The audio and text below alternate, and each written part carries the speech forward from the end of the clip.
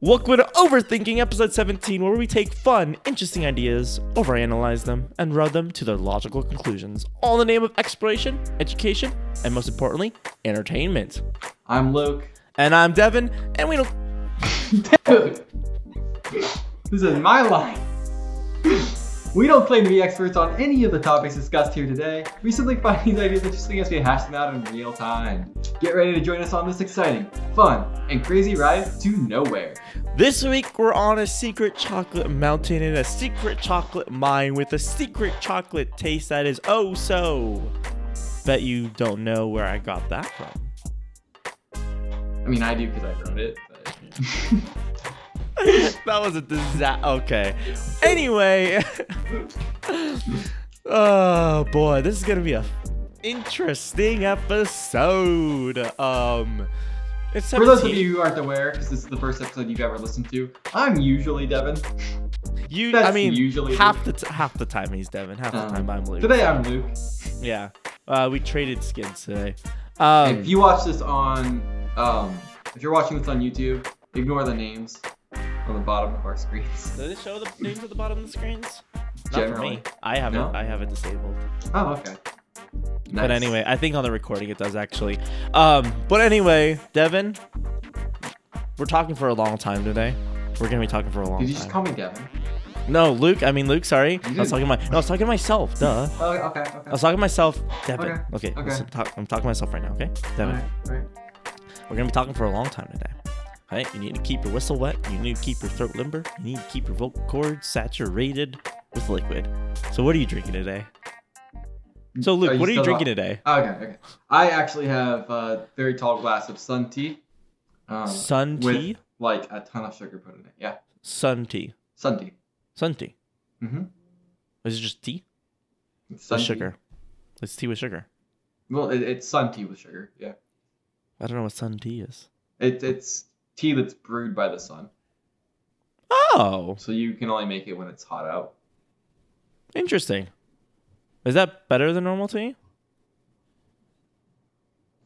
It's just different. Well, okay. Yeah. What about you? What are you drinking? I have something special. I have this is like 3 weeks in the making. I have made my very own kombucha. Ooh. Trademark. Well, I guess no. Now you're getting the credit. No, trademarked me. It is blackberry pear. It is delicious and slightly warm now because it's been out for a while.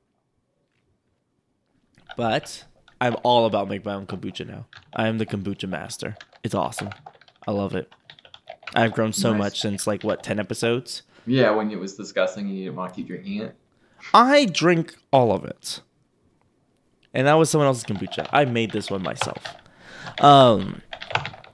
But anyway, what an intro, Devin. I am not prepared. I was not prepared for the first 5 minutes of this episode. This is turning out to be our worst episode yet. By far. Which means it's our best.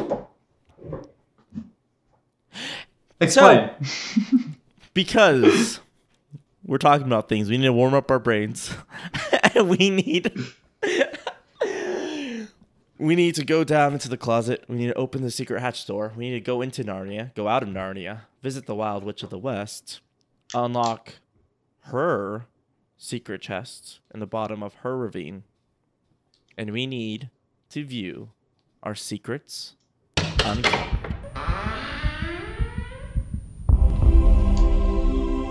Huh, I usually do that intro. It's weird having you do it. Oh, that's right. Yeah, you usually do, huh? I was so confused. Luke, I mean, I don't feel like keeping this up. This is. You're not doing a good job. I'm doing a terrible job at it. Okay, I'm the one who said I'd be good at it, and I'm failing, and I knew I would, and I just let myself fail. This is ridiculous, Devin. This is ridiculous. Why would anyone listen to us ever? Do you have a Secrets Uncovered for us today? I do. Am I Devin again? You're Devin. Yeah, you're Devin now. Yeah. Okay, because I was prepared to get my entire Secrets Uncovered from third person. But That's too much work, Devin. We're too tired. It's Sunday. You're too tired. I'm too tired. Anyway, I mean, I could have done it probably through Secrets Uncovered, and I probably would not have been able to do it for the full show. Yeah. But I had already figured out exactly how I was going to have to say it. I was going to read it like a script. Anyway, so, yeah, I do have Secrets Uncovered. This last week, I started a new podcast. Fun fact. Actually, Fun Facts with Devin is the name of the podcast. Hence the name. Right.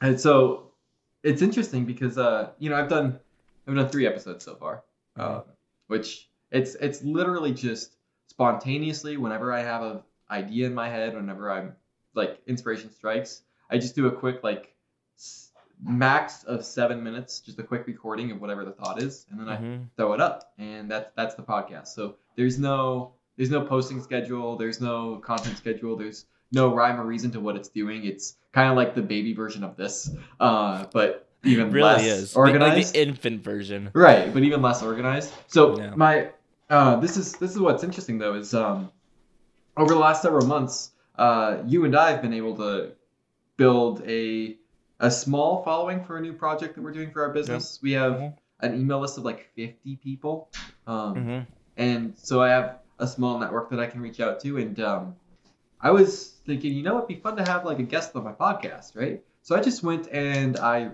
reached out through this network, and I just threw up a post into a private Facebook group that they're all in, and I have 15 people signed up to be guests, and I'm like, wow, I don't want that many guests. Because I don't want it to be a guest podcast. I don't want that to be all that I do, and that just means I have to make a lot more podcasts. Now you have to. so like if you're like, I want to guess like every like 4 episodes, then you're like, that is 4 times 15, and like every week, that's a year. Yeah, that's a year of guests. You have a year. You have a year of guests booked. My Secrets Uncovered is, as a marketer, you always want big numbers, but sometimes for certain things, think it through a little bit, and maybe you don't do things publicly, and maybe you invite people individually. I mean, I just love, the whole situation was so funny when you told me. I'm just like you started this podcast out of like, you're just like, you're like, should I do it? I'm like, yes, do it. I'm like, you signed up, you created your first post. You got some listeners, then you're like, I want to get some guests. I was like, go for it. And then you got some guests, and then you're like, I have too many guests. And it just happened all within like a few days of each other. Yeah, yep. I started the podcast. 4 days later, I had 3 episodes up, and that was when I messaged and asked people if they wanted to be guests. Which is funny because I have this templated message that I'm sending everybody who says that they're interested, which is basically like, I'm like, we have 3 episodes out and we've had 9 total downloads, so we're absolutely blowing up and this is great for your brand. Yeah. And I don't even think half the people that I said that to realized that was meant as a joke. I think they are either clueless or they think I am. Well, the thing is, the general public doesn't really know anything about podcast statistics. True. Like, because they're hidden. Because podcast statistics are not visible. Yeah, and most podcasters aren't public about how well they do, right? Some of them are, like Joe Rogan, I think he said something around like hitting like 100,000 per I'll be public episode. About mine. My new podcast that just came out, I'll be very public about it. We have 9 downloads so far, and everyone who follows this podcast who hasn't listened to mine, shame on you. Because we don't want you here, but I do want you there. I have 10,000 downloads on mine, but whatever. So mine's a week old. Yeah, and mine is older than yours. So my podcast can beat up your podcast. But yeah, my podcast followers can beat up your podcast followers. Nah, I doubt it. My podcast followers are buff. Nah. Strong. Nah. Your podcast followers are weak of mind and will. You're my only follower, Luke. No, Devin, this is the roast of Luke Maxwell. I've long said that I wanted a roast, and this is happening against my will right now. I didn't plan for being roasted today. That's why I'm here, right? That's what I do. It's true. It is true. We were recording something earlier before this, and I just got lambasted. Lambasted. Basted? Lambasted. Lambasted. No, lambasted. What does that mean? You got like lambasted. It's it means like you got bombarded. Like lambasted. To lambast. To criticize someone harshly. I thought it means to like blow things up. I was thinking of like, interesting. What? Really? To beat or thrash. Huh. Interesting. I guess I technically did get lambasted. Nah, yeah, I do. Actually, okay. I actually have my secrets uncovered and my main topic are kind of like divided. Like they're pretty even in terms of like content wise. Maybe depending on how passionate I get about the second one, because I'm gonna get passionate about my topic today. But I wanted to. I remember I was looking through a memory. A picture came up of this concert I went to 6 years ago. I want to say it was a small band, and their whole tour was around. It was basically like promoting mental health and things like that. And so we actually got backstage to talk to the band beforehand, which is really funny because I barely knew them. But there's two main singers and then and they're brothers, right? And I see the one guy come up. He's like, "Oh, he's talking to us. He's really cool. He's chill. He's hanging out." And then he's like, "Yeah, sorry, my brother, who's actually his name is Luke, wasn't." He's like, "Yeah, he's not here. He's with his family right now. His wife needed him because she's pregnant." And I was like, my first reaction was like, he just left the tour? I'm like, he knew he had a family before he left for touring. I'm like, you went to tour knowing that you had a pregnant wife behind.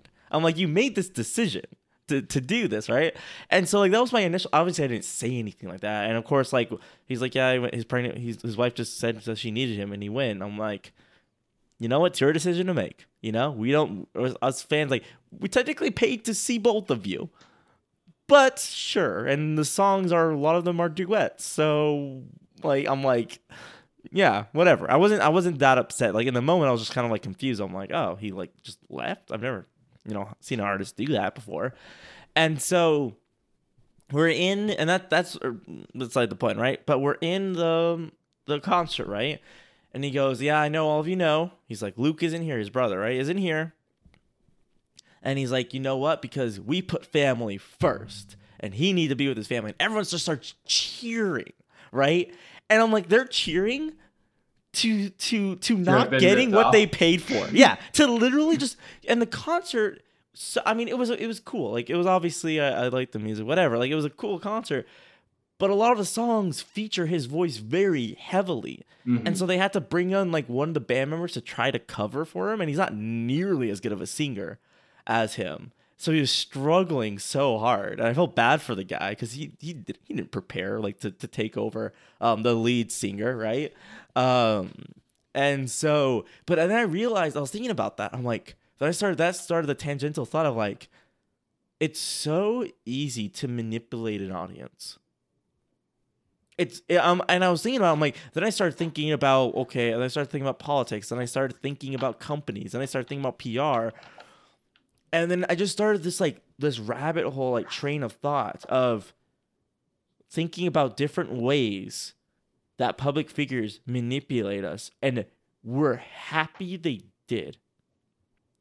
And so that's what I was just like, it was just a mind-boggling thought for me today, to be like, you can, if you know how to frame something bad, people will cheer for it.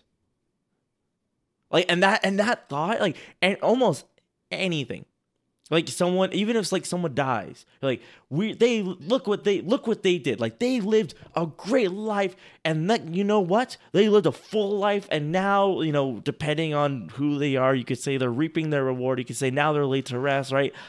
And you can have people cheer for someone dying, Obviously, it depends on the person and what they did, of course, But it's just so interesting to me to how, especially a live audience, is so easily swayed. And all you need to do, and I think I've mentioned this on the podcast before, that all you need is 10% of a group to be extremist for them to swing the group. And not saying to swing the group to be extremist, but to swing the group in their direction. Like, that's how little willpower the average person has, is that we're willing to go away. And all of us, like, that's true for even like you and me. We think that we're like, we think that we're better. We think that we're strong, We're like, no.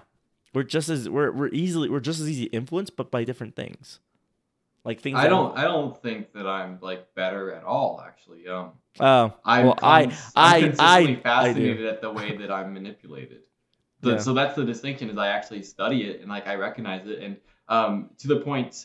It's a slight rabbit trail, but there's a local networking group that I attend that's really, really well done. It's actually, with no close second, the absolute best networking group I've ever been to. And the coordinator puts it on like performance, and he does everything very, very intentionally and deliberately. The first time that I ever went to a meeting, I was sitting there and I was analyzing what he was doing because it was so impressive that like I was trying to I was picking apart his funnel basically. Yeah. And I'm noting the things that are happening. Well, little do I know that after I end up joining, he actually does a free training for anybody who's in his networking group. That's the whole point of the training is he calls it a boot camp.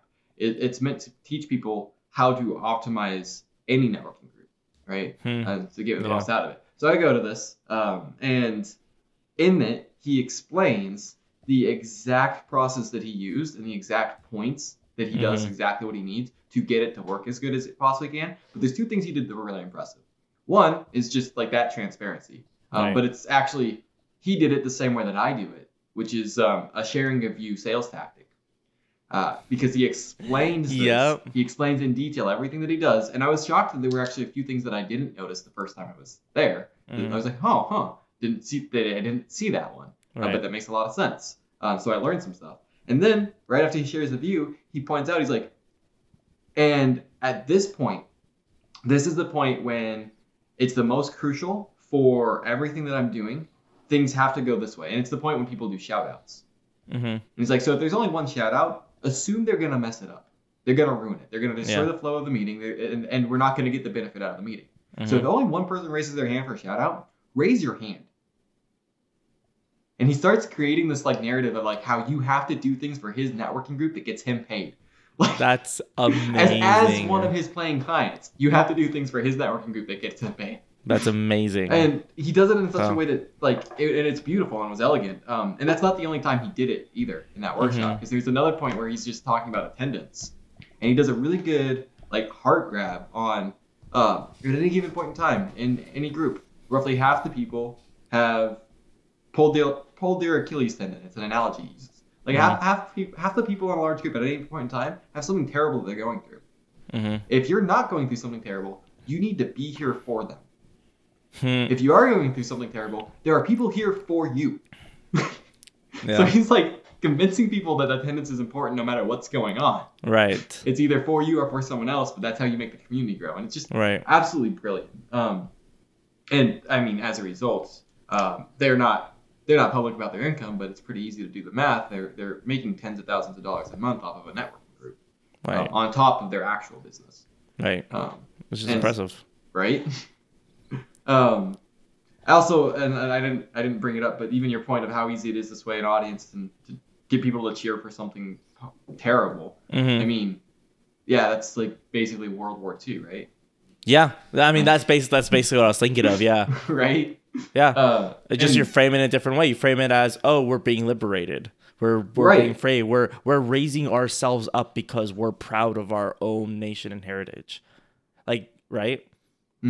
Well, and that was the framing that Hitler used was Germany had caused and lost World War I, right? And as a result, they had been effectively on a global scale punished for World War I, right? In a way that was meant to make sure that they would never become a superpower again. That was the verdict that the nations tried to create, was a situation where Germany could never be powerful, right? And Germany, culturally speaking, is a very proud nation comparatively to most. Right. Right? So Hitler comes up and he's like, how dare they do this to us? Yeah. And everyone's like, yeah, how dare them? Yeah. And he's like, we're better than this. Yeah, we are better than that. Right. And he creates this narrative that's very, very easy to appeal to the national identity that had just been like basically slapped in the face. Yeah. Right? I mean, that's why when you want to attack somebody effectively, you do not do a blunt force attack, because they'll use that as whatever. I mean, either physically or metaphorically. You know, they'll use that to their advantage. They'll use that to encourage themselves and others to fight back. It's so fascinating. It was just mind blowing to me, and especially like coming from a background of public speaking, I know exactly the words to use. I know the phrases that get people, you know, cheering and like things like that. And that's why I hate the term motivational speaker, because I'm like, it's so easy to be the motivational speaker. You need to have a nice voice and an energy, and you need to say certain phrases, and that's it. Like, that's it. You don't need to have experience or any kind of meaningful message. Right. I know Tony Robbins hates the notion of motivational speakers because motivation isn't long lasting. Well, exactly. Yeah. Right. People call me a motivational. People are like, oh, I see you're a motivational speaker. I'm like, I don't want to have this conversation right now. So sure, yeah. Well, that's like this is me saying if I actually cared about that. I see you're a motivational speaker. Where? Because it's not anything that I put out. Yeah, I have never put out anything that says I'm a motivational speaker. You look so through. Who told you that? Yeah, look through any of my websites, my content, all of my social media. You won't find a single reference to myself as a motivational speaker. That would be me. I would just be like, where did you say I'm a motivational speaker? Because I need to go talk to that person. They're like, oh, your website, you speak. I'm like, yeah, I speak, but I'm not a motivational speaker. Right. Steve Jobs used to speak. He wasn't a motivational speaker. He spoke about a product. Right, exactly. I was recently telling a friend who I met with yesterday, I was like, you need to watch Steve Jobs' original pitch, like presentation of the iPhone. I'm like, it'll blow you away. Like, if you want to learn about, because you want interested in like product development and product like menu, like product stuff, right? And I was like, you need to watch that. I'm like, that will absolutely blow you away when it comes to thinking about products and thinking about how to market products. It's just, I saw a really interesting article about Apple recently that it was doing a side-by-side comparison of what I don't remember the years, but whenever they first came out with the iPod, and then when they first came out with the smartwatches, the iWatch, right?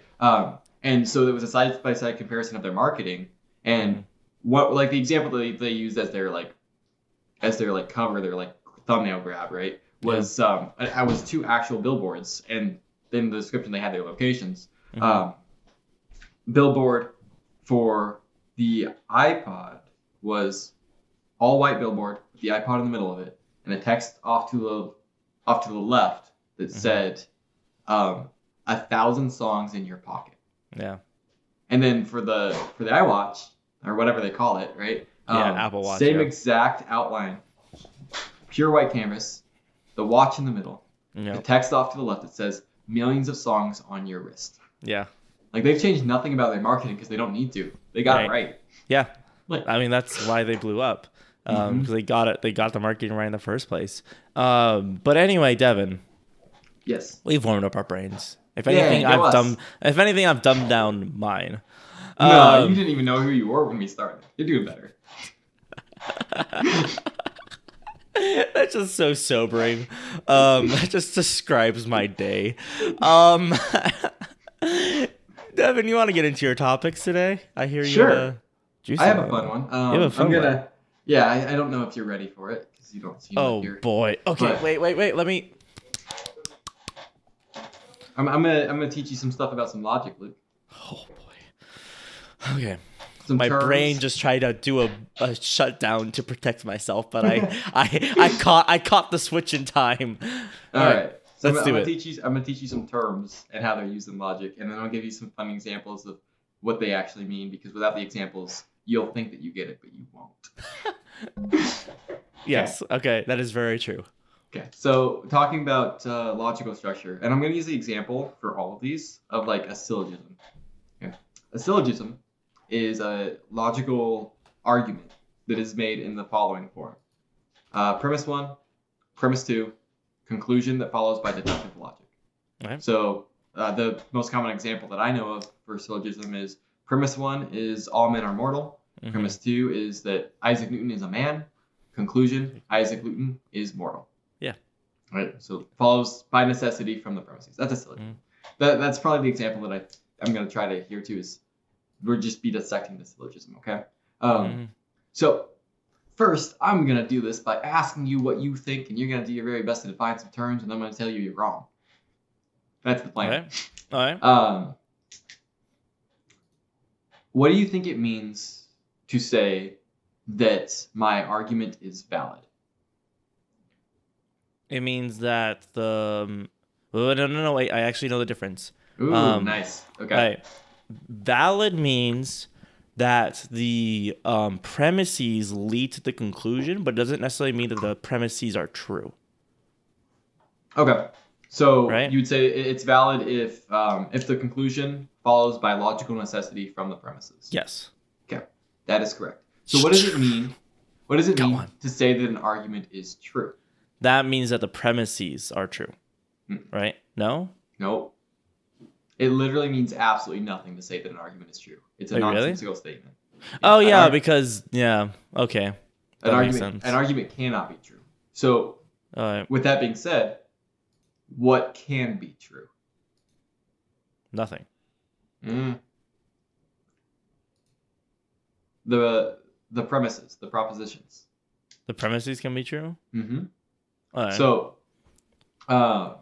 So the propositions. By the way, a proposition is not an argument, right? Right. So if all men are mortal, Mm-hmm. that is not an argument. Okay. It's a proposition. It's a premise. On its own, it means nothing. It's a single standalone statement, and as with any statement, every statement has something that you would call a truth value to it, Mm-hmm. right? It has a truth value of 0 or a truth value of 1, depending Yeah. on if it's true or false, right? Right. Every statement has a truth value. The statement I just made has a truth value. Every statement has a truth value. The truth value Okay. of that statement is it's true. So Right. it's a truth value of 1. Okay. Okay. So if I were to say every man is mortal, Mm-hmm. there's a truth value associated with that proposition, with that premise. And I'm using those words simultaneously so that you can tell that I use them interchangeably.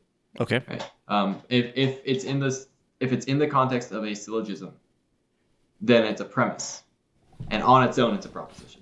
So I use them interchangeably because they're effectively interchangeable. Okay. So all men are mortal. Okay. That is a true statement. Got it.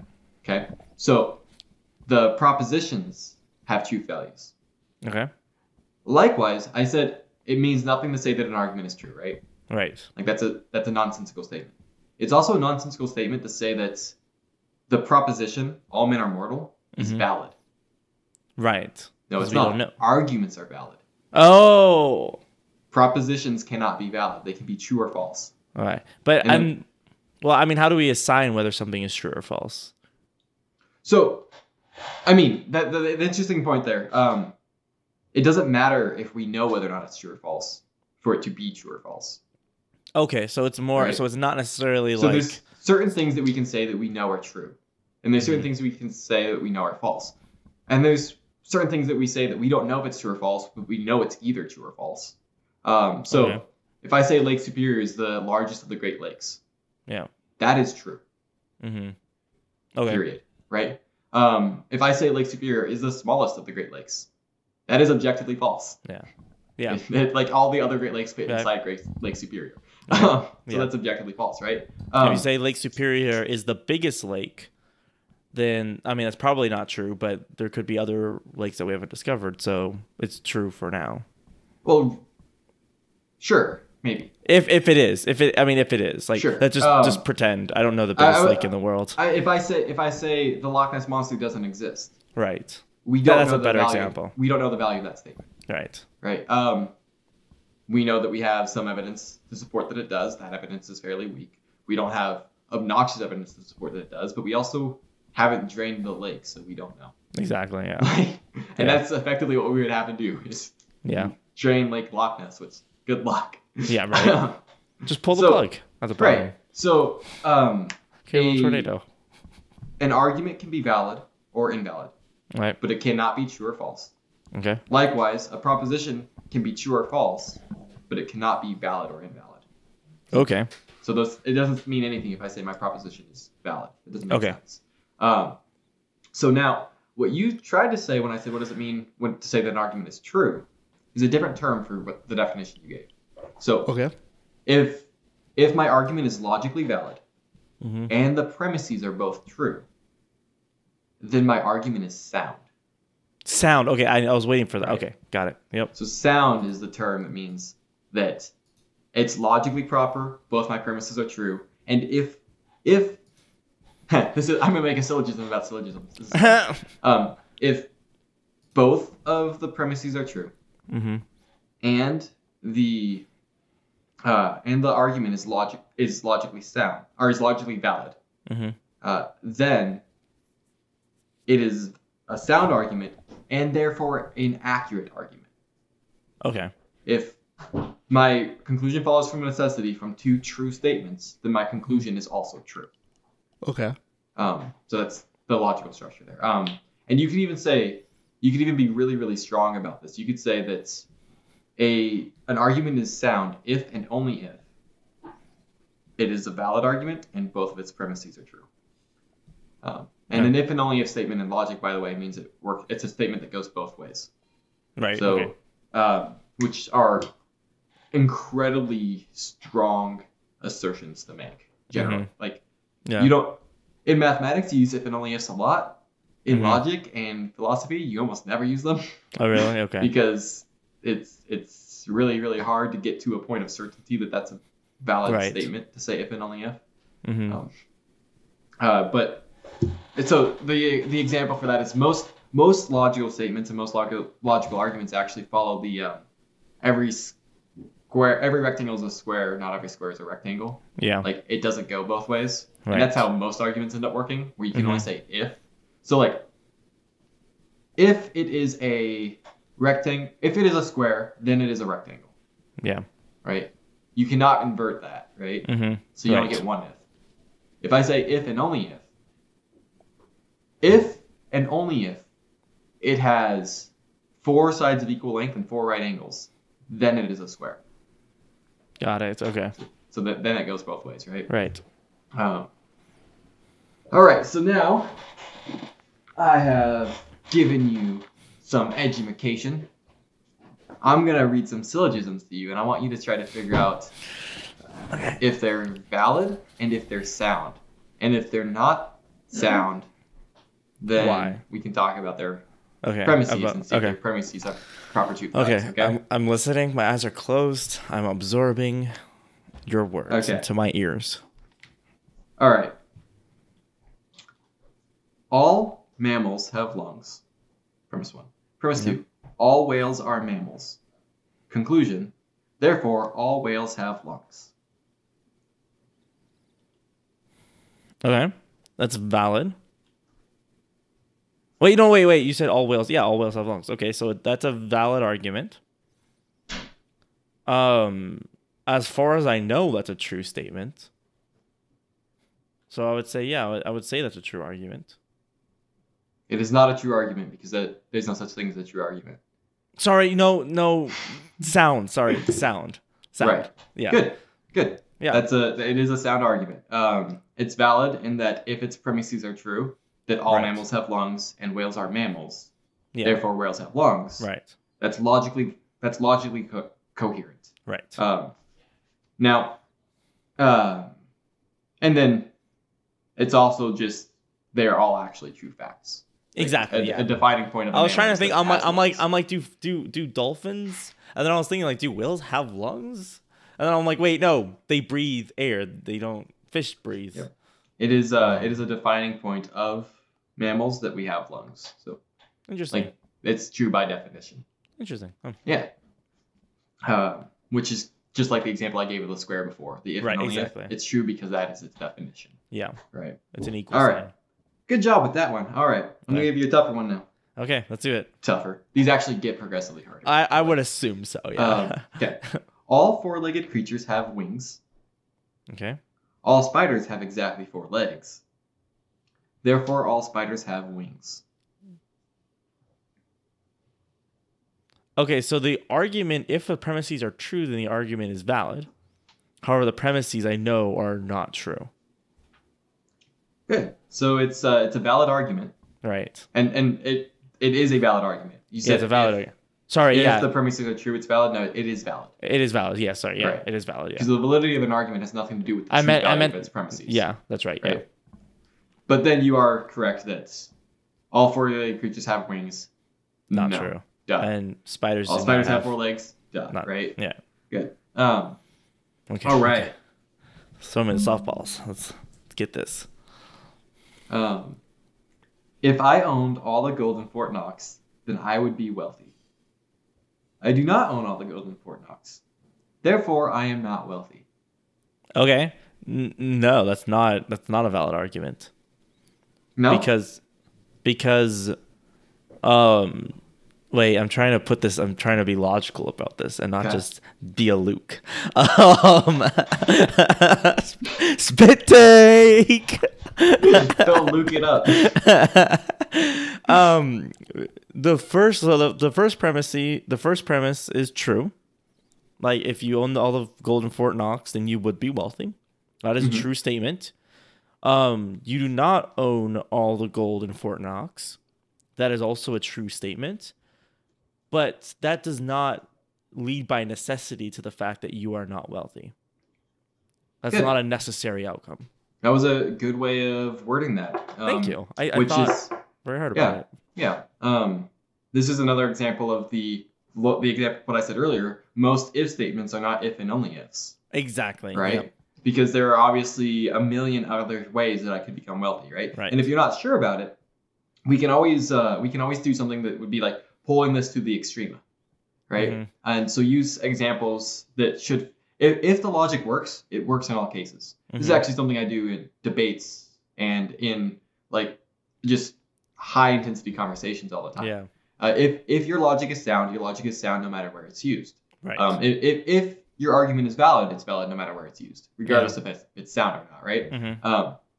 So let's pull it to an extreme. If Bill Gates owned all the gold in Fort Knox, then Bill Gates would be wealthy. Bill Gates does not own all the gold in Fort Knox. Yeah. Therefore, Bill Gates is not wealthy. Yeah. Okay, I know that's false. I know my conclusion is false, right? Right, exactly. So, and I know that those statements were both true. Mm-hmm. So now I know the argument itself must be invalid. Right. Right.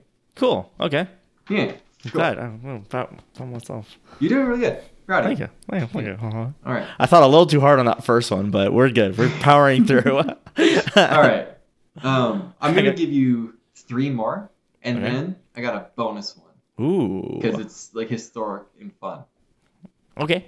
Let's do it. All right. All fish are mammals. Yeah. All whales are fish. Therefore, all whales are mammals.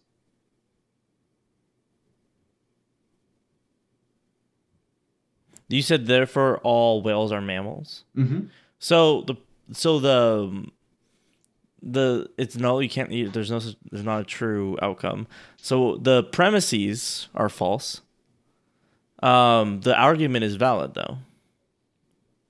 Right? Wait. You are correct. The premises are false. The argument is valid, but it is a true conclusion. Exactly. So this is a really interesting one. Yeah. Right? Oh yeah. So the conclusion. That's what I was trying to. Yeah. Not all fish are mammals. Like we know that's not true. And actually, all whales are fish is also not true because fish by definition are not mammals. Right. Whales by definition are not fish. Right. So those are 2 false premises that work together to give us a true conclusion. Mm-hmm. But the argument is insanely invalid. Or I'm sorry. The argument is valid. The premises are false. The conclusion is true. It's a really interesting Yeah. argument because it's like you were valid. And the conclusion was true, but the premises are wrong. Conclusion, right? So this is this is actually a good example to use to point out the notion of the fallacy of what's the name of the fallacy? It's false premises.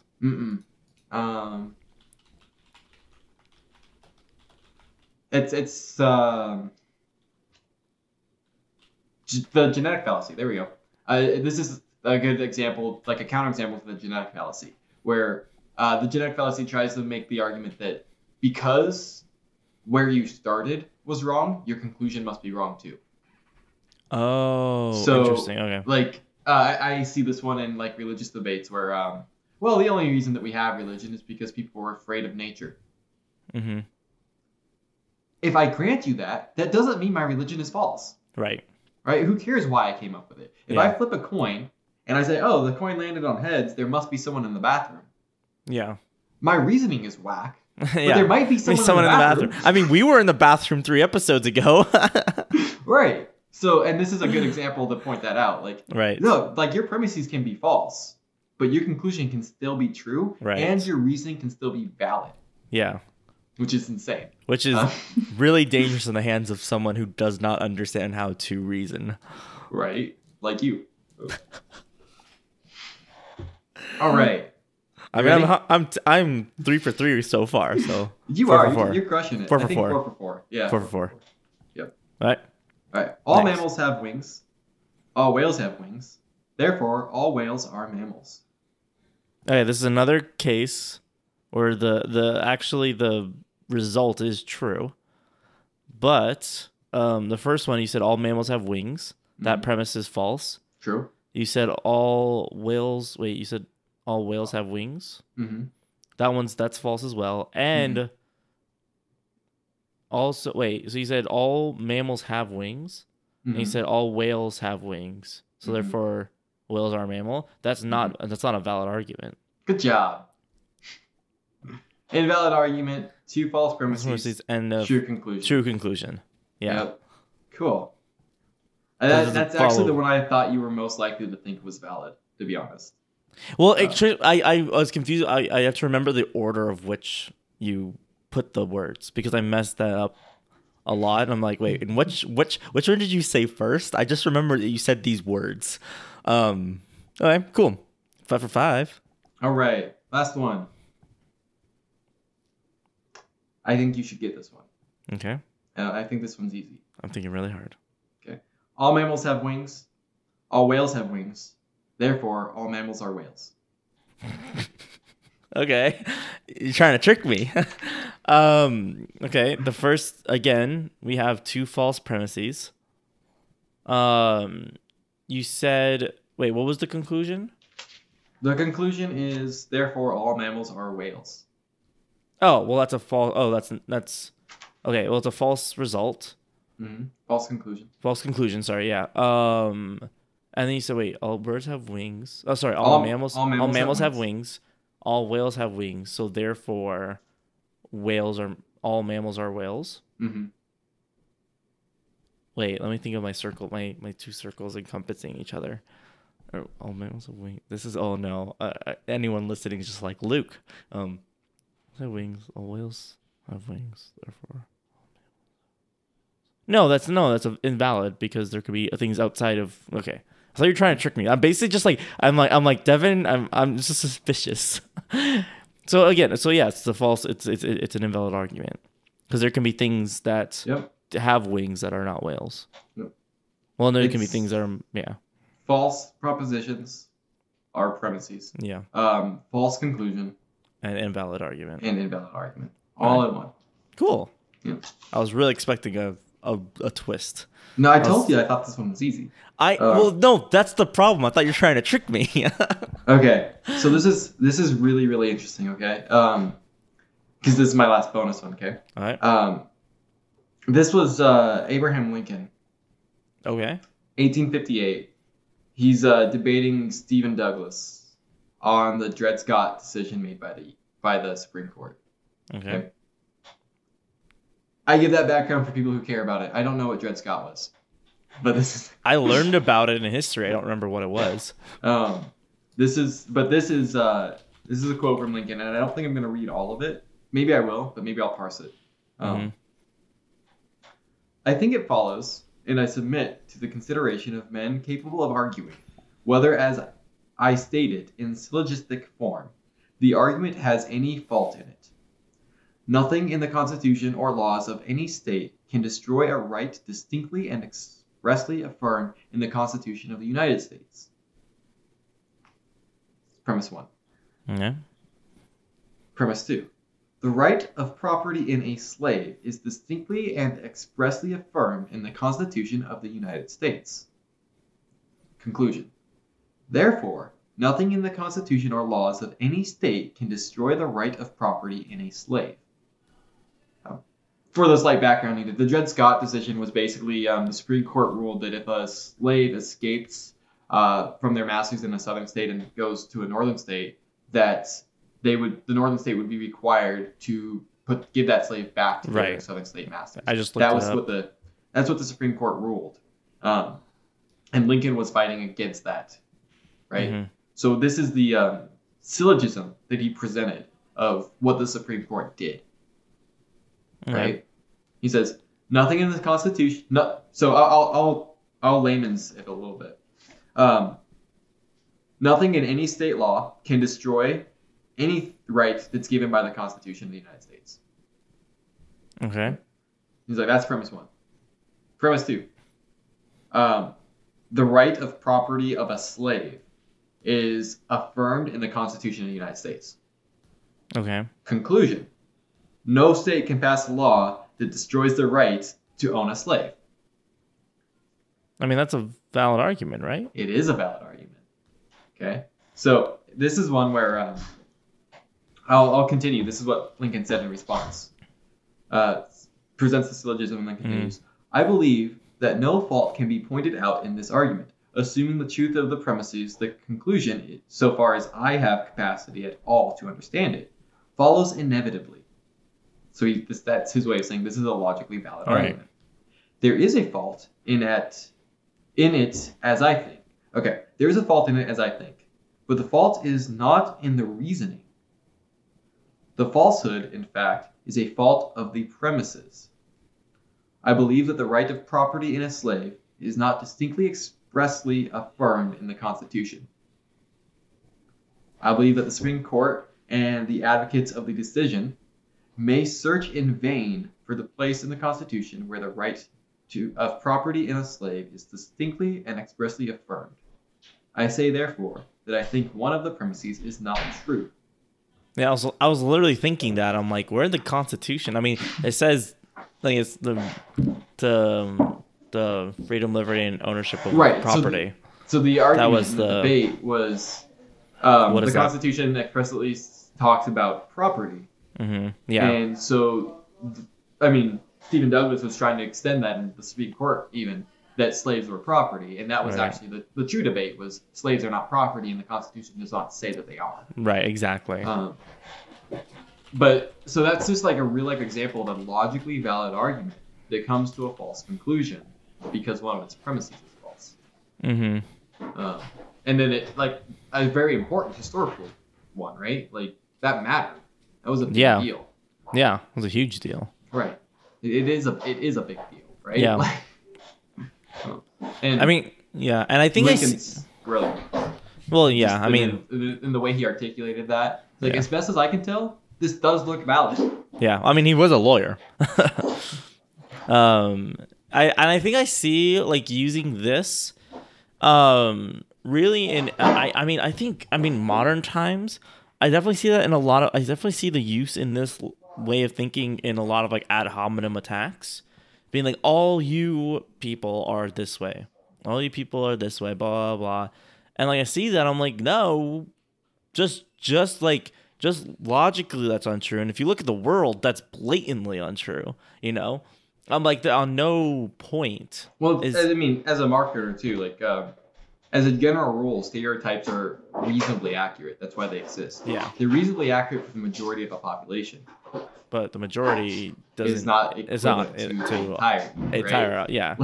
Like there's stereotypes for a reason because people tend to act in certain ways based on what culture they live in. And so it's yeah. So it's a little funny. Like I'm like, no, you're just wrong. Like you can say like most. Like if you say most, then we can have that debate about most, and you could bring up a statistic because that's what you would need. But if you make a claim of like, I'll put it this way, because like they're from a certain place, Right. or then they're you need to be very, very specific about the claim. You could still be inherently valid to say, barred any genetic mutation or accidents, all people have 2 legs. Sure, Right. but that's not meaningful, right? Yeah. Well, I You know, mean, the you're not average wrong. person has like 1.9 legs, so we're all above average when it comes to leg count. Woohoo. Isn't that funny though? Thank you for those genetic issues and those like accidents that Yeah. I referenced. Thank you Yeah. for those guys. They make me above average. Yeah. Right? Oh, this is another one. This is a. I don't know if we mentioned this in our Paradox episode or not, but I wouldn't remember. You, on average, your friends have more friends than you.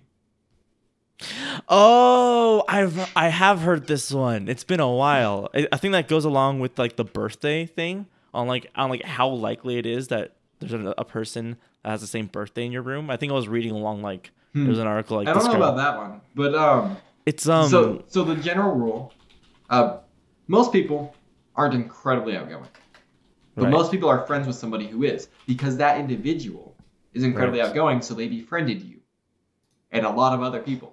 Yeah. That person skews the data up. They're an outlier. Right. Exactly. And everybody has a friend like that in their friend group.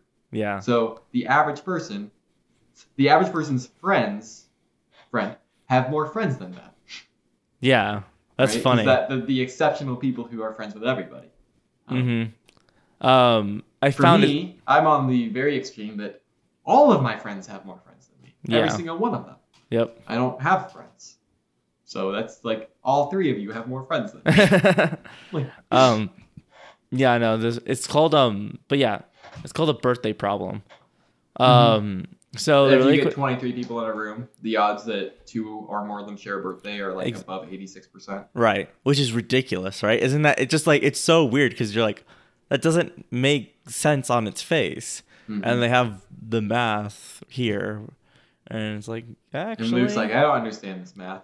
I know. I mean, I could eventually. I haven't done calculus in 6 years.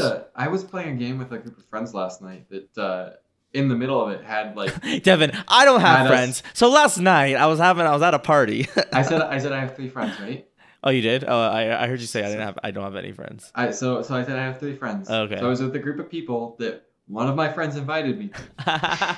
Like, if you want to be active, and it was actually over Zoom, and they were. Okay. I think we were in 4 different states between the group. Okay. But we were playing Jackbox. Oh, nice. So there's a one point there's a mini game where I went up actually against my friend who we were just supposed to do mental math as fast as we could. Oh yeah. And then pick the answer. Yeah. And I actually I know for a fact, having gone through it, that I would have been much faster if I was able to type in my answer personally, because I had to pick. Oh options. yeah. Yes. But- that's. So I ended up in the time I ended up getting 16 correct. He ended up getting 20 correct, right? Mhm. And so he points out, he's like, I thought you were a math teacher. And I'm like, Yeah. I am. And if you would like to like see who can solve a calculus problem faster, then there might be a point to it. Just being a math teacher doesn't mean I'm fast at mental math. Yeah. Like, What it is means funny- that I can explain the mental math I did. Right. There's a difference there. And it's funny because I've had the same problem with that same game of Mhm. like I'm like, oh, it's this, where is it? And then Yep. you're like, oh, here, wait, no, that's a negative, wait, no, that's a positive, wait, is that an Yep. 8 or a 0? And Yep. it takes up so much time just to find the right box, which is part of the game, which annoys me. Right. There's Um, also this other element too. I don't know if you get this, but personally, like, I know for a fact I would do better at that game if I was like playing with people who were all math teachers, because Yeah. I know that the person I'm up against knows I'm a math teacher, and now all of a sudden there's pressure. And Yeah. I've noticed with myself my entire life, when it comes to the games that genuinely don't matter, Mhm. pressure is a negative. Is a Yep. negative on me. Like Yep. I don't use it well. Yep. So, I think in general people don't use it well. well, and that's just the point, though, is like that wording is important, because Yeah. it can be a good thing if you use it appropriately, right? Mhm. I mean, the distinction between distress and eustress is your own mindset on what's happening. Mm-hmm. And distress is harmful to your body and makes you perform worse, and eustress is not harmful to your body and increases your performance. Yeah. So yeah, look at you remembering your. I think that's like Psych 101, right? I did not learn that in Psych 101. Oh, you didn't? I learned that in a class called Human Stress. Oh. Although I will be teaching a psychology class, so maybe I can talk about stress. Yeah, I think I learned that in stress. I talk about that quite a bit, though. It's very forefront of my mind. Yeah, matters to me on some level. Yeah, just like stresses.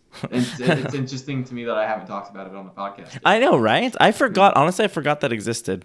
You're bringing back some memories from class. But anyway, dude, that was it. That was fun. Like, let's do that again. Like, same thing with the riddles. I like being challenged. Again. Okay, I will teach you about syllogisms again. I meant have the challenge. I mean, honestly, you'll probably have to. We'll do that every 17 episodes.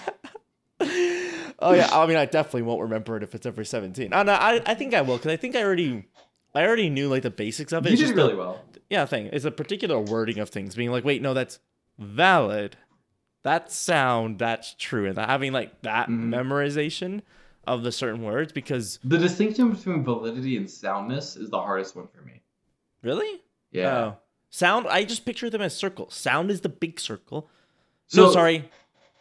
Yeah, sound's the big circle. Validity is the circle in the middle, and then truth is a circle in the middle of validity. That's a really interesting mental image if it works for you, because truth has nothing to do with validity. No, I know it doesn't, but that's how I remember. I mean, if that works for you, it's just depressing is all I'm saying. I mean, who knows what you... If I described everything that went on in my mind, you'd just be like, that works for you? So the issue for me is actually, it's really just what is common nomenclature. Okay. Because I say it so frequently when I'm having conversations with people, I say, "Oh yeah, that's valid." Right. Like, and you're like, whether it's validating their emotions or validating what they just said, I use the word "that's valid" effectively to mean I agree with you. Right. Exactly. Really, if I was to be proper with my word choice, I should be saying I think that's sound. Right. Yeah. But we don't talk like that. Right. So then when I go and I'm trying to talk about logical structures, that's why validity and soundness is hard for me. Yeah. Because I commonly use "that's valid" in a way of saying I agree fully. Do you think that, and I'm not, and I have no knowledge of historical language changes. Very minimal knowledge. But do you think that's a reason why we have a hard time forming, like, being logical? It's because our language evolved past, like, when we first defined logic? No. So, I mean, maybe, but I don't think so. The reason that I think, and maybe the best example is the word or. When we're talking in a rigid logical construct, we have to use rigid definitions of terms. Right. And we have to be very, very clear, and everyone needs to agree on those rigid definitions, right, for the conversation to happen. And so which is different than how we use things casually. If you ever do this, okay, if you ever have a conversation where you ask somebody something to the effect of, "Do you want a Pepsi or do you want water?" If you ever ask a question like that, an either or question, right? Do you want this or this? And the person responds yes, they probably took a class on logic. Okay. Because logically, the way that the word "or" works is more this, or both. So if I want either of those things or both of those things, then yes is a valid and sound response. Logic. Interesting. Which is not the way that we use it commonly. Right. So, and that's why it's effectively whenever someone actually responds by saying yes, in their own mind, they mean it as a joke that they know you won't get, but it wasn't for you. And I say this because I do it, and so do all the math teachers that I work with. Because we all have. Or they're just mean it as a joke, and they don't realize the actual deeper meaning behind it.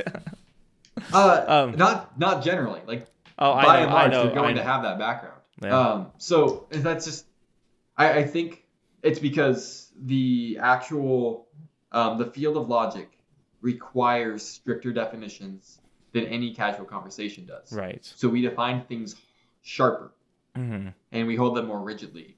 And in normal conversations, in normal interactions, which what 98% of us experience 98% of the time, Mm-hmm. that's not only not needed, but it's not helpful. Yeah.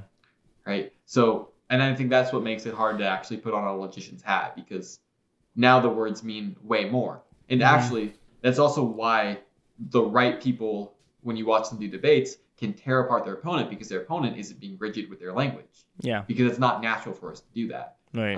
And anytime you see that happen, actually, the person who appears to be winning because they're tearing apart the language is also doing so in a way that's not intellectually honest. Right. Exactly. Because they know what the person meant and they're taking advantage of the fact that they didn't say it well. Right.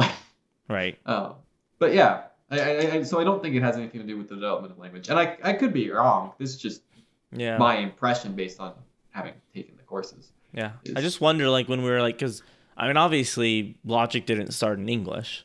So like when we translated education and logic to the English language, I wonder if like we were like, okay, this is what these mean, so this is why we're translating them. Then the words evolves, but obviously the words we use in logic can't evolve, otherwise all of knowledge is meaningless, because you're like, what do you mean by or? You know, like that. All of a sudden we have to decode all of these. You know, it basically it's like if math evolved. You know, all prior math becomes useless. So yeah, so I'm just wondering, like, if it was like that and then it evolved. But of course, then again, English is not a single language. Right. It's spoken a lot of different ways in a lot of different places. Even when you think about it too, like. The definition of valid is it's used in a logical construct, right? Yeah. And then compare that to the way that I use it casually. Right. That's valid. That's logically coherent. Yeah. Right? Because that's what valid means, is it's logically coherent, right? Yeah. So if I'm trying to validate what you're saying and I say that that's valid, or if I say that's logically coherent, I'm sure there's a very, very large overlap to where those are effectively equal. Yeah. And there's the nuances of, no, I don't just mean it's logically coherent. I also mean it's right. Yeah. And then I will still commonly use the word valid. Like, interesting. But then I do use it loosely, because there's plenty of times where like, oh, people will be talking, I'm like, that's valid, and like I can see how you got there. Mm-hmm. I disagree with you. Yeah. But I see how you got there. Right. Or exactly. talking about emotions, right? Oh, you feel it. Yeah, that's valid. It's valid that you feel that way. Should you feel that way? Of course not. Almost ever, because we like. But someone goes to Devin. I feel this way anyway. I feel anything. I understand, but you shouldn't be. You should be feeling something else. What? Anything else, just not what you're currently feeling. Like I feel so mad. I'm so angry. Should I be? I'm so upset. That's valid. Yeah. So I should be upset. I did not say that. Right. No, exactly. No. Hold on. Yeah. I didn't say you should be. I said that you are. Yeah, I said I understand why you're upset. Like, that's valid. And I guess I could even be more shallow. Like, no, like I said that's valid because it sounds like I'm agreeing with you, but just based on empirical data, I knew you were upset, so. And then they slap you in the face because they're angry and they storm off, and then I don't know what they do. Right. Then they come down. This is like ice cream. This is like when a logician tries to have a relationship. They're like, they learn to say things in ways that are like ambiguous to them because they sound good to the other person. Yeah. I had this joke. I said this to Grace once. I was like, if a logician were to try to write a poem, it goes,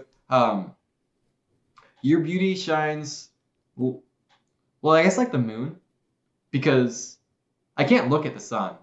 And I can't take my eyes off you, but the moon reflects light. So your beauty, it shines like the moon. And then they just keep going and they just keep like taking down the couple. Right, exactly. Being like, yeah, no, actually that isn't accurate. Like, you smell like roses. Well, roses actually don't like smell that strongly. So I just think you have like a really weak scent about you.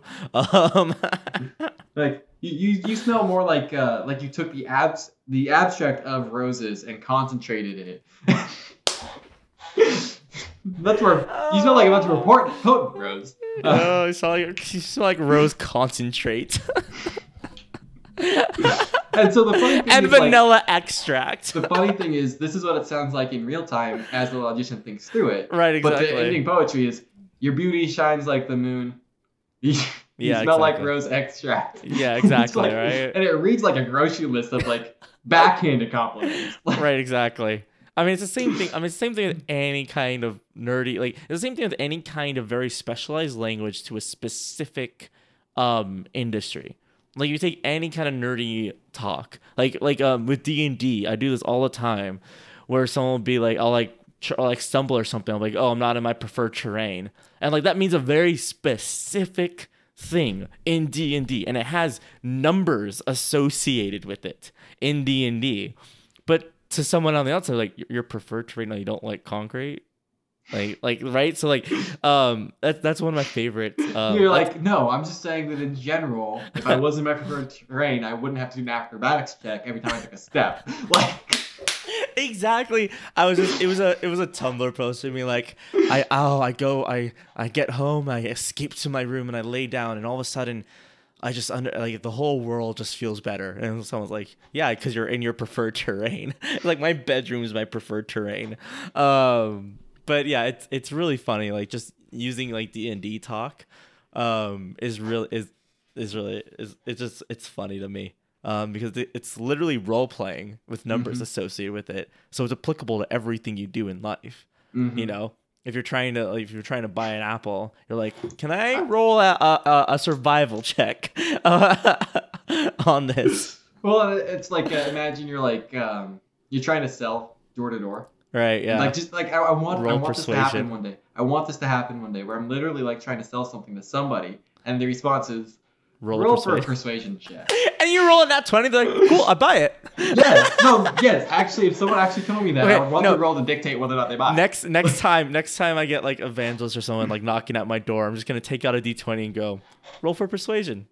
Right? I'm like they roll like a 3. I'm like, nope, I don't care what you have to say. Right. Take it back.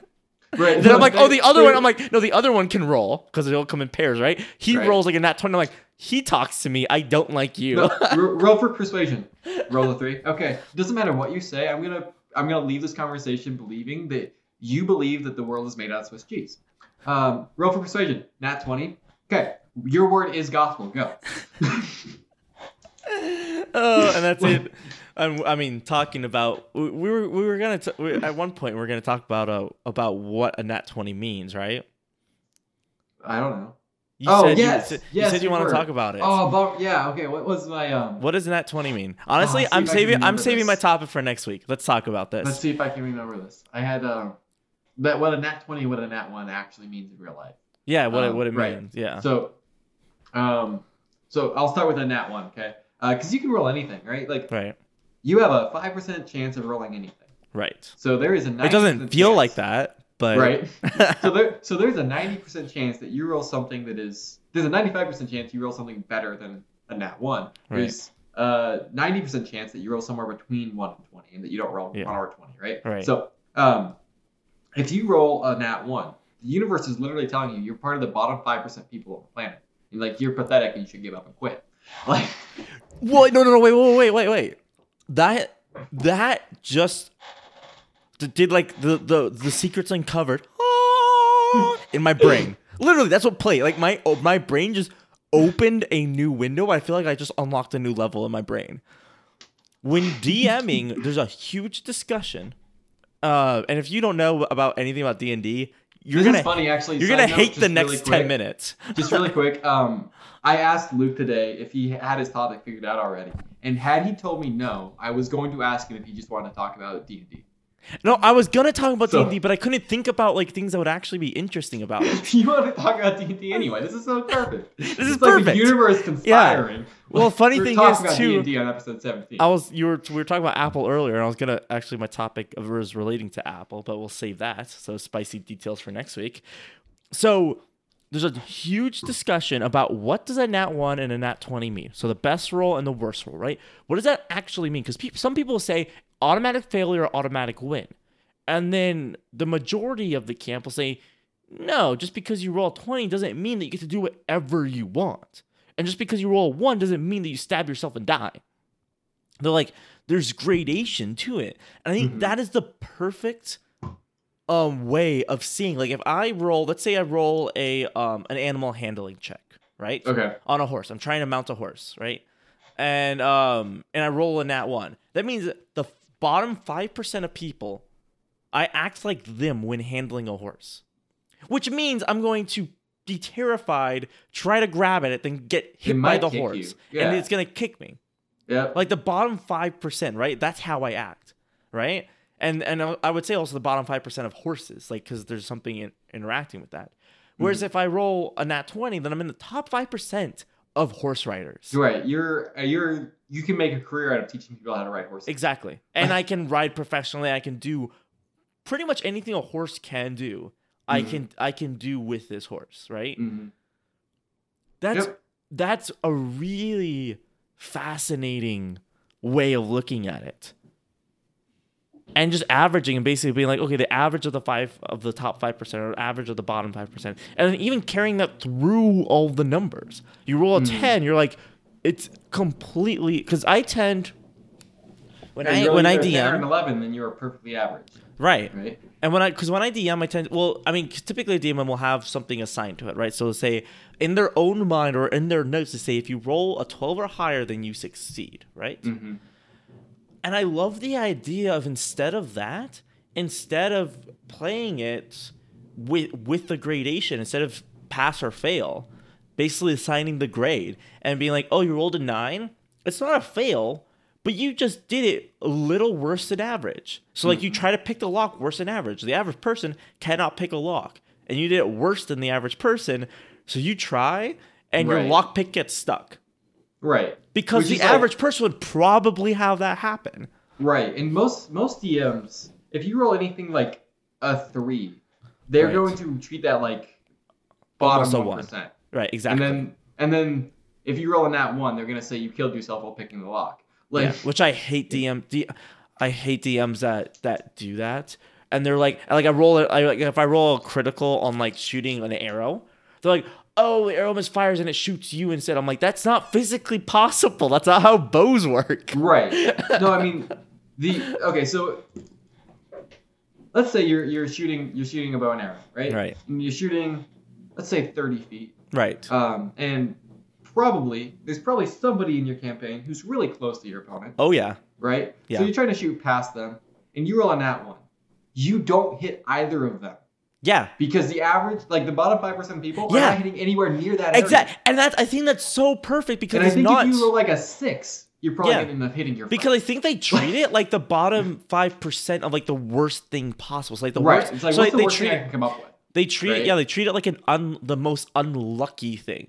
Where in reality, no, you failed at your task. Your task was to shoot. So this happened in the campaign that I was doing, and he was a first-time DM. He planned so hard. Like he's a sweet guy. Like I have nothing. Like his DM style was fine, but this guy who on our team kept on rolling like 5s and 6s, and I was next to the enemy. So he's like, "Well, your knife hits him." So I kept on getting hit by my teammate because he kept on throwing knives and rolling too low. So that roll, throwing a knife, I might do the same thing. Yeah, well, okay, a 5, okay, in a 5 or 6, yes. But I think at one point, he's a rogue, so he's either rolling like 30s or he's rolling nat 1s. Like, there's no in between when it comes to rogues. They're the most insane rolls. The guy didn't roll. I don't think he rolled under a 20, except he rolled nat 1s. Which is it's just. So like was 24. It a nat 1 that ended up being a 6?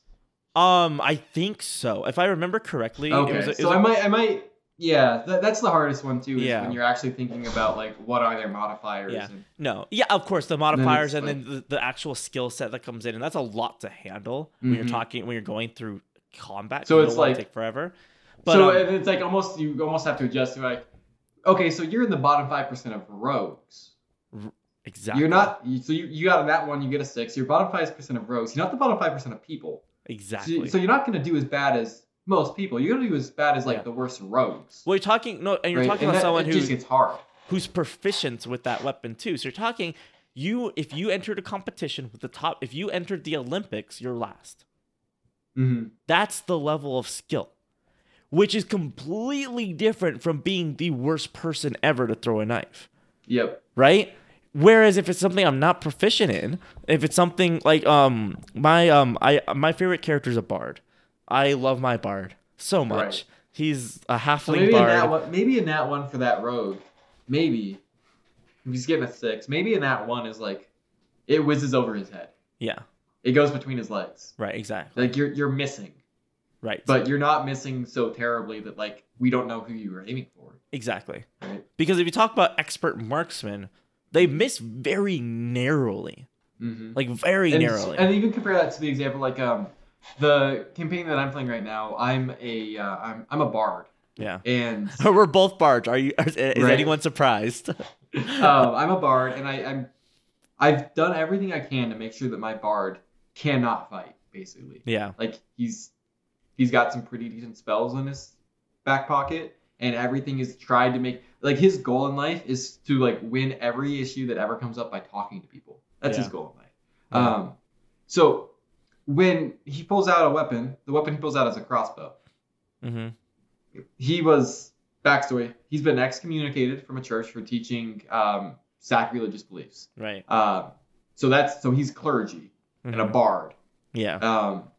And he's a half elf, so he has some natural ability. But like for the most part, like this guy's no marksman.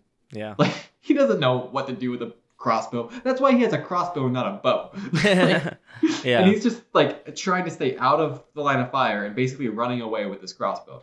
Mhm. If he rolls a nat 1, if he's aiming directly in front of him, he should hit something that's like 30 feet to the right. Yeah. Because like depending on distance, but he should just be Right. like way off, Right. right? And maybe he wouldn't have hitting a team member, but only if there's a team member that's like 30 feet to my right. Exactly. Yeah. He'd have to be like really, really good. Like for him, he'd probably have to roll like a 12 to hit the team member that's right next to the opponent. Yeah. Exactly. Yeah. Yeah. Which is like not a way I've ever seen any DM do it. So I don't even know how I don't know how the party would handle that. The problem is that I feel The that would be party the would most hate accurate way to play, but the party would hate it. Yeah. The party would reject it. They'd tell us no. Yeah. You'd have to set that up in the beginning. Be like, this is how the roles. Yeah, work. have like a meeting before you start the game. Yeah. Being like, And this then- is how we're gonna try. and then be we're gonna consistent, roles. right? Exactly, and that's the hardest. So that's the hardest part of DMing, is being consistent with if someone rolls because your party knows if someone rolls a 12 to persuade somebody, and it fails, and then someone else rolls a 12 and it wins, later, there better be a reason. Otherwise, the party's like, that failed last time. Why did that fail? Right. Like I should have because so much in D&D is dependent on the rolls that you can have better armor, you can have better like you can have so much if you roll better. Like Right. I own a business, I'm not going to say what type of business, in my campaign because I rolled well and intimidated the owner to give me the business. If I Nice. hadn't rolled well, I would not own that. And now I'm Nice. making money. I'm a business There owner. was- I'm bringing down the economy of the entire town. Like, all because I rolled well. This was like so as a good example actually of a DM that did a good job. There's a campaign I was playing where there were 2 enemies that we were dealing with. One was an ogre and one was like a gnome. I think they were a gnome. But they were a sorcerer. And when I first walked up to them, we started a conversation, and I immediately tried to cast a spell on them. Tried to just a charm person, right? Mhm. And I rolled like a 16 or something. Yeah. And they flicked it off. And everyone's like, what the? And so after the game ends, because like it wasn't a big deal, because the gnome sorcerer ended up actually not being in combat. They just sat back and watched more than anything. So, and because of their plot point and what he was doing with them, we asked him after after that battle, after we moved on. He was like, no, actually, I have it in my notes. The only way you can do anything magically to the gnome is if you roll a nat 20. Oh. Yeah. He's like, because the gnome is supposed to be like probably the most amazing sorcerer you're ever going to. Yeah, you're not going to easily try them. Like, you're not gonna charm him. Like you gotta roll a nat 20 to do anything. And even rolling nat 20s, it doesn't mean that you're gonna get what you want. It means it's Right. gonna affect him. Yeah, exactly. It's And like, honestly, well, at so least they're fair with that. yeah, and I think that's the one thing that I really love about D&D. So the thing I love about D&D is role playing. Battle, like combat, to me is boring. Same. I don't care how high of a Same. level we are. You have your most powerful spell. You use it until the thing dies. Then you use your second most powerful spell Right, or and attack until that everybody thing just dies. wants to do the combat too, and I don't. I don't. Yeah, I don't understand. For me, role playing is so much fun. We Like, need to play. We need to do a campaign together. I know, right? We can I go- mean, we can be the 10% that convinces the group that combat isn't worth having. dude, we could. No, we can easily. I mean, the group isn't going to be 20 people. Right. We'll be like 50 to 40% of the group. We could easily just be like, we don't really want to do much combat, and everyone will kind of go, "Oh, really? Why?" We're like, it's just kind of boring, right? And then right, you start being like, it's really boring, right? You just kind of wait and take turns, and then you just do your most powerful move because you want to kill them. And then once you're done with that, sometimes you ad lib a line if you feel like you did something cool. yeah. Then if you roll a nat 20, oh yeah, I rolled a nat 20, but like that just means you killed. That just means you get a critical hit and you do more damage. Whereas in role playing, if you roll a nat 20, like you do something incredible in the world, and you can have so much more gain. Right. And you basically just sell it that way, and then everyone's like, yeah, I guess so. And they're like, cool, we're just gonna do like mostly role playing and combat. And if I'm role playing and I get engaged in a combat with somebody, then I engage in combat with them. And that's the way that. But it's that's not the way a that dungeon. Right. That's the way the combat should be constructed, in my opinion. And I've seen DMs do this well, where we have a conversation with somebody that doesn't go well, Exactly. so they call their guards. And now I'm gonna beat them up. Right. And it's like, oh snap! Oh, now I got we people with did swords that to surrounding me. this poor shopkeeper. Our rogue stole all of his money, and he's like, everyone who stole our money, and we escaped. Like he and I, we took the money and we booked it. We got out, but then the rest of our party's trying to calm him down because he was obviously a plot point. And we kind of like meta games, like we kind of knew that it was the DM's first time ever, so we're trying to be really nice to him, and so they're trying to like calm down the guy, but they kept on rolling so badly that the DM's like, he takes out his sword and he's like, get out or I'm gonna start cutting you. and then everyone's like, wait, really? And the DM's like, what do you expect me to do? This is a character. I'm not in control. He's their own character. You rolled a nat 1. Yeah. And then you were trying to calm you try to calm someone down and you roll a nat 1. The correct response is you offended them more. Yeah. Like that's exactly what happened there. Exactly. Like, yeah, the bottom 5% of people trying to calm somebody down. Imagine how how that sounds awful. Something to the effect of rub some dirt in it. Get over it. What's your problem? What are you doing? Yeah, right. Stop. What are you complaining about? Really? Yeah. Like, wow, you're whining. You're wow, right. Wow. I used to know someone like you, and I don't associate with them anymore because they're stupid. Like, it's like you just like that. That's the bottom 5% trying to calm someone just down. No tact, like no knowledge of like understanding human emotion at all. Like that's the bottom 5%. So yeah, that's the thing. So that's what I really love, and the thing that I think the special thing for me, I was thinking about this, is the fact that D&D has built-in character creation. So I'm running a campaign for my siblings right now. And I was like, cool, I want to create some characters. I need to create some bad guys, for them. I clicked the buttons on the online character generator. I'm like, okay, cool. They're going to be this race. They're going to be this class. They're going to have these weapons. They're going to have, I'm like, okay, now they have the backstory. Now I can embellish a little bit, right? But the whole process of building a character and their strengths and weaknesses is all pretty much built for you. And you just need to fill in the gaps and be creative with it. Which I love, because versus writing like a fictional novel, creating a character from scratch with nothing, I think that's just so much harder. And then of course, then as a DM, you get to role play various characters. You get to, each character all of a sudden has a life of their own, and they start having feelings, and they start reacting to things in certain ways. And everything in D&D has life, and I just think that's so cool. It just holds a really special place in my heart. I would love like an RP like game where it's basically just, okay, You're in this that like you're not gathering for a quest. You're not assigned to protect this thing. You simply meet at a bar. Mm-hmm. And you just start talking, right? And that's it.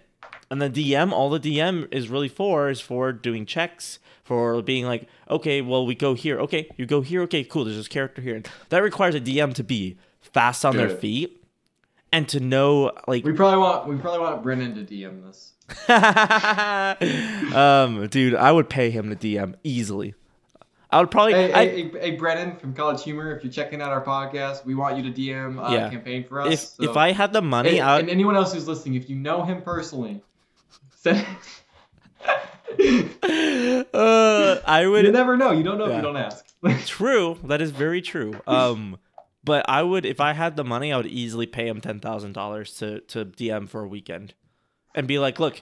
This Brennan, is going to be... You just got an offer from Luke Maxwell. He's going to pay you $10,000 to DM for a weekend. When I have the money. As soon as you say yes. But why use the money the same day? But could you imagine? You go on a cabin in the woods. Or ideally my own private island. But you go to a cabin in the woods. You sit down. You're like, okay, cool. We got food. We got snacks. We got everything that we need. We're going to sit down. We're going to play D&D for 2 days straight. Or 3 days straight, right?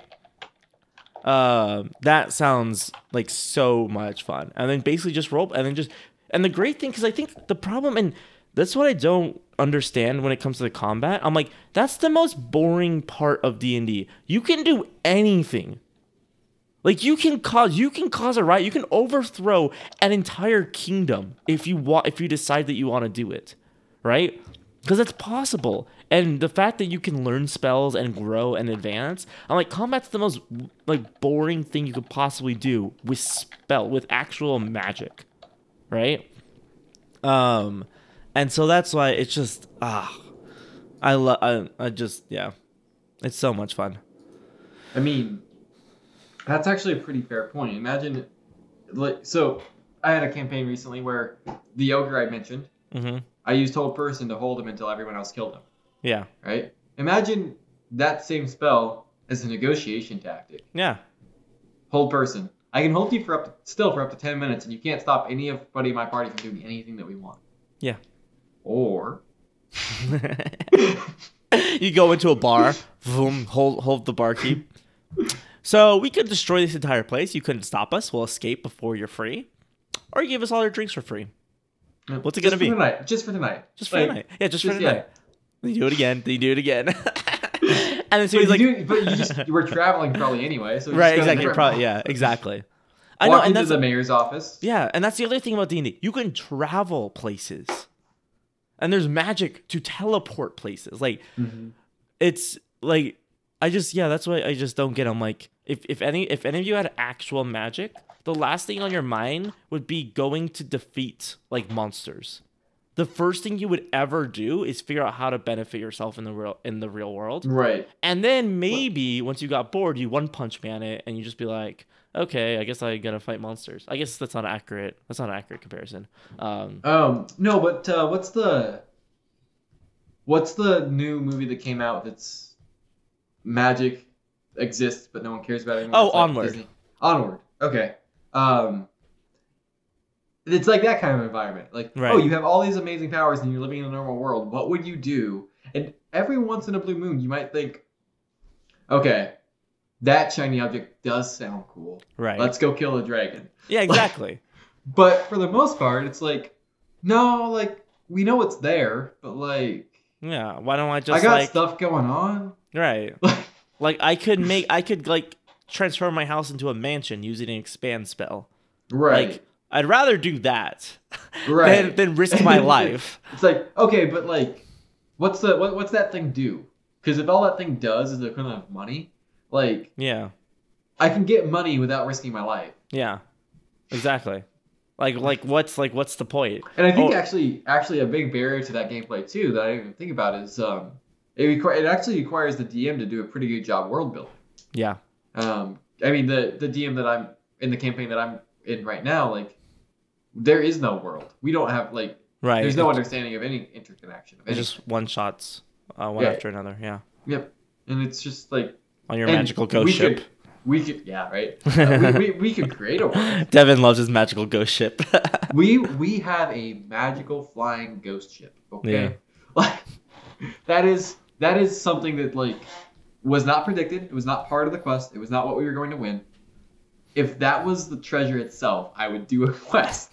It'd be like, okay, Yeah. so you know how like you could get like this infinity stone, Wow. right? Like, okay, that's cool. And here you could actually get a wish. Okay, Right. that's cool. And then this campaign has a flying ghost ship. Oh, let's do the flying ghost ship. Yep. You know you can wish for a flying ghost ship. No. I Flying want- ghost ship. I want to win it. I want to earn it. Yeah, exactly. Yeah, exactly. And I think that's the biggest barrier too, when it comes to DMing, is getting your characters to care about the missions itself, and not just going along with them because it's the campaign. Mm-hmm. And I think I mean, I know it's a new DM thing. Like that's what bless his soul. He like, okay, you're all here, like cool, and we're just kind of like waiting for him to tell us what to do, like where to go. He's like, you can just explore. We're like, okay, but like, why are we here? Like we don't know Right. why we're in this town. Right. Then he's like, oh, it's because of this guy, you know. I'm like, oh, we do? Oh. And then apparently the guy's dead. I'm like, oh, too bad. Right. By the way, my last character, I ever since my bard, every time we do a one shot, I try to make a really like just off the wall, like fun character. My first one that I made, well, after the bard, was a warlock who was a rock musician at a time where the guitar didn't even exist. So the DM's like, fine, it's a one shot, so I'll just let you teleport from like the future. And like he's like, you're not from the future, but like you're from enough time to where the guitar had been invented. So I'm playing my guitar and none of my party knows what it is. And all of my spells are around pyrotechnics, around boosting my voice, around manipulating audiences, and all of them, because we're like level like 8 or something. So like all of these massive spells all around producing a great rock show. And I was like a punk, you know, like the punk hair, like I was just a punk warlock, and it was so cool, right? There's a person in our campaign, a character in our campaign, who is 3 kobolds stacked on top of each other in a trench coat. Yeah. That is still the best It's character I've seen. It's just genius. Like the gameplay on that is just, the creativity of what you can do with that is unlimited. Mhm. It's amazing. And then, so then the other funny one too is that character's a monk. Yeah. So I mean that's actually one where he's very entertaining in combat, Mhm. because it's like, okay, the 2 bottom ones throw the top one. Like, Yeah. and just like crazy ridiculous stuff, and it's like, Right. okay. Right. And then the best thing about the character too is that the character is either insane or lying, but you don't know which. Yeah. Because from everything the character says, no, he's one person. Like, Yeah. and they'll just like have in-game conversations about this, where like, can one of you go grab whatever? It's like, there's just me. Like, and he's like, Yeah. Yeah, just, right. like, nuanced stuff like that. He's like, You played the con so long that you stopped believing it was a con. Right. But then my other character, which I'm actually going to resurrect for this next one shot, I'm going to kind of keep it and just change him a little bit. It's a you can't mysterious. resurrect him. If he's dead, he's dead. No, Never it's mind. not. It's actually it's a mysterious figure. No one knows. I mean, it's not a him or her. No one knows anything about this figure, right? This character, right? Except that they're a detective for criminals. So if a criminal has something done to them, they contact this person, and then this person finds and basically punishes, like appropriately, like punishes the person who committed the crime against the criminal. And funny enough, so Clara, she happened to be at that one shot, and as a testament to how well we work. I was like very stealthily like talking about my character, like not really revealing anything, and then she texts me. She's like, "Wait a minute, I think you know me." I'm like, why would I know you? And she's like, wait, what are you? I said, okay, fine, I'm a detective for criminals. She's like, I'm a criminal. And so we had our own little pact to where we knew each other, and like I had helped her out in the past. And so like we're separate from our party because like our party's annoying. We don't like these characters. So we started doing our own little things. And then she died. Serves her right. Criminal behavior never works out. You know? But I'm gonna resurrect because we're doing another one shot, and I'm gonna, and we're level 8, so I'm going to do this. I'm gonna do the same character just as a level 8. Have you seen the Hellboy movies? No, I have not. I've know of them, but I have not. I want a D&D game in that world. That's all. What is it? I mean, the world isn't. It's very much of like I mean D&D is basically built on like Tolkien's world, right? Mm-hmm. And so Hellboy just did a good job of merging that with actual modern day cities. Okay.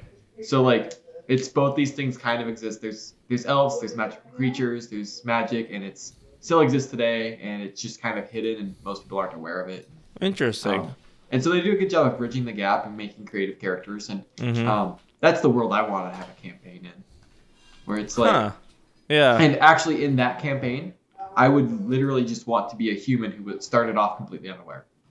And just like... and then learn. Yeah. Like throw me into it and see how I handle, and I'll probably die soon because I wasn't ready for this. Yeah. And if I don't die, then I become like Star-Lord. Yeah. Lucky and... like always wins but never should. Like right. That would be funny. Yeah. I am a fan of characters who have magical abilities but don't know it. Mm-hmm. And so just like things just kind of luck around them. There's a couple of examples in fantasy of that, but like one thing that always whenever I think of luck, I always think of this book series called the Devin, save me. I don't know what you're talking about. Wait. I want to say. Dead space. Dead. I want to say the. I want to say the Phantom Toll Booth, but that's a kid's book, which I also enjoy a lot. It's okay. Just give them a ton of dead air. It's okay. Wheel Time. There's a book series called Wheel Time. It is the longest book series you'll ever read. Not because it has the most books, because it feels like it has the most books. Just it's a massive fantasy, and anyone who reads fantasy knows of the Wheel of Time. I'll never read it again because the one book, the joke is that if you skip it, you won't realize you skipped it because literally nothing happens. Like it's 800 pages of just nothing. Yeah, it's literally just a filler book. So it's like the book equivalent of One Piece. Yeah. Boo. So yeah, exactly. And the funny thing is, so the author died before he could finish it. And Brandon Sanderson brought in, who's my favorite author of all time.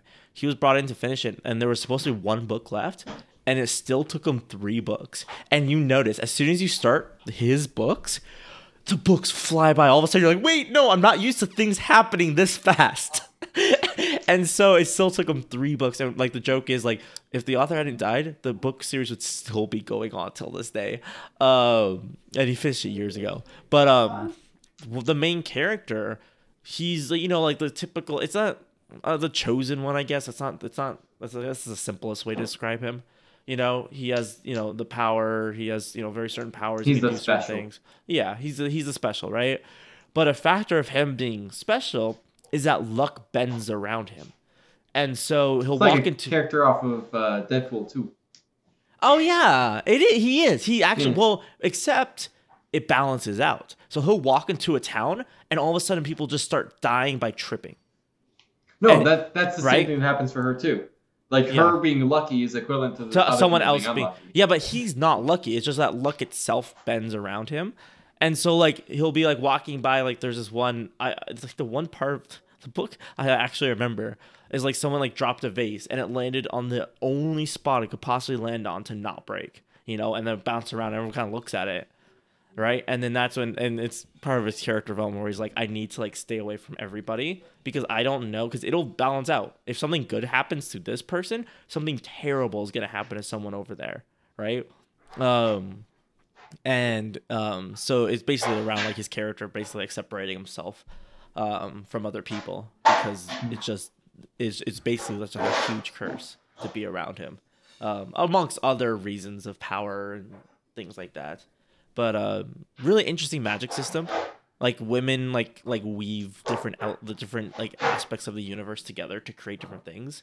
So there's instructional, like there's actual real instructions being like, yeah, you take this like aspect of the universe, like let's say like I forget what they are. I think there's 5 different ones.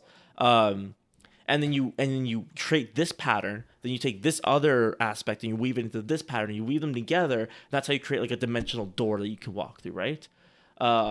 Whereas men, I forget, how do men do magic? I think it's just literally just like by like brute will of like summoning things. It's just an interesting series for a lot of different reasons. And then there's people who can like walk in dreams and basically there's a Freddy, what's his name? The guy who goes in Freddy Krueger. Yeah, he's basically Freddy Krueger. Like there's a whole dream world. It's a fascinating series. It's very large, very complex. But I think about it a lot when I play D&D because there's a lot of aspects to it. That Did you just read the remind entire me. series? I did. It took me a long time. It took me, I think, at least 6 months to get through it. There's 13 books. Each one of them is 800 to like 1,200 pages. And and some of them are just long. And you're like, stop describing things and just get on with it. Just give me some stuff, not just people just sitting there talking and describing what they're wearing, because everyone wears something different every single time someone's talking together. But anyway, Devin, have we overthought this? We overthought something. We're not exactly sure what, but I think we solved D&D though, so this is a pretty big. No, win don't for say our that. podcast. No, don't say that. I want to talk about D&D again, though. We can talk about D&D again. Okay, good. I think we just solved like how we should deal with nat 20s and nat 1s. We did. That's true. Yeah. We decided how So we could deal with roles. That's a pretty good win for this podcast. It is a pretty good win. I mean, we actually And did something now- constructive. Right, now we have an episode that we can send people to, and we're going to tell them the timestamp, like, before they're allowed to play D&D with us. Exactly. It's like, I this love is that. how, yes. Just gatekeep people from playing D&D with me. Mhm. Even if like it's their party and I'm joining, I'm still going to send them this podcast Yep. and go, Yep. you have to listen to this all 45 Yep. minutes, 47 Every minutes. single time someone's like, hey, do you want to join our campaign? Oh, yeah, I'd love to if every member of the party is willing to watch this. Yeah. And understand it and then play by these rules. Yep. And then you get there and there's one person who did it. Be like, don't worry, we can watch it together. Do an MLM pitch. Basically just an MLM pitch. But for D&D. Yep. Dude, Like, no, my we can do character it together. We'll do it now. Dude, my character in D&D needs to create an MLM. Dude, it's genius. I can make essential oils in D&D. Dude. Do you want to create an MLM or just a true Ponzi? I mean, honestly, I can just create a true Ponzi. Like, there's no laws stopping me. Yeah. Just create a true There's Ponzi. going to be a law invented to stop me, and I love the thought of that. Yeah. It's like nothing that's illegal was illegal until somebody did it, and somebody else Exactly. said, "Hey, wait a minute." Yeah, exactly. I'm like found a loophole. Yeah, basically, I mean, yeah, I don't even have to make it complicated. Just a true Ponzi scheme with me at Yep. the top of the pyramid. Just keep telling people, you know, you give me $1, 2 weeks from now I'll give you $2. And Exactly. everybody who gives you $1, you do the same thing. And Exactly. And you just do that. Yeah. Yeah. Dude. look up Charles Ponzi and just do literally what he did. Yeah. No, and that's how they became illegal. Yep. Is direct money. No, dude, I love the idea of starting the first MLM in our D&D world. Do it. Anyway, we don't have a good way to end this like always. So, Devin, Luke. I You was know, gonna- we started this where I was Luke. and I You were was Devin. wait, who am I? Da-na-na. Existential crisis. Bum. Ba-na-na-na. Is that our outro? Da-da-da-da. That okay. Are you still listening? Weirdo. This is the outro music. This isn't even good music. What are you doing? I don't have. I wonder if it'll actually light up.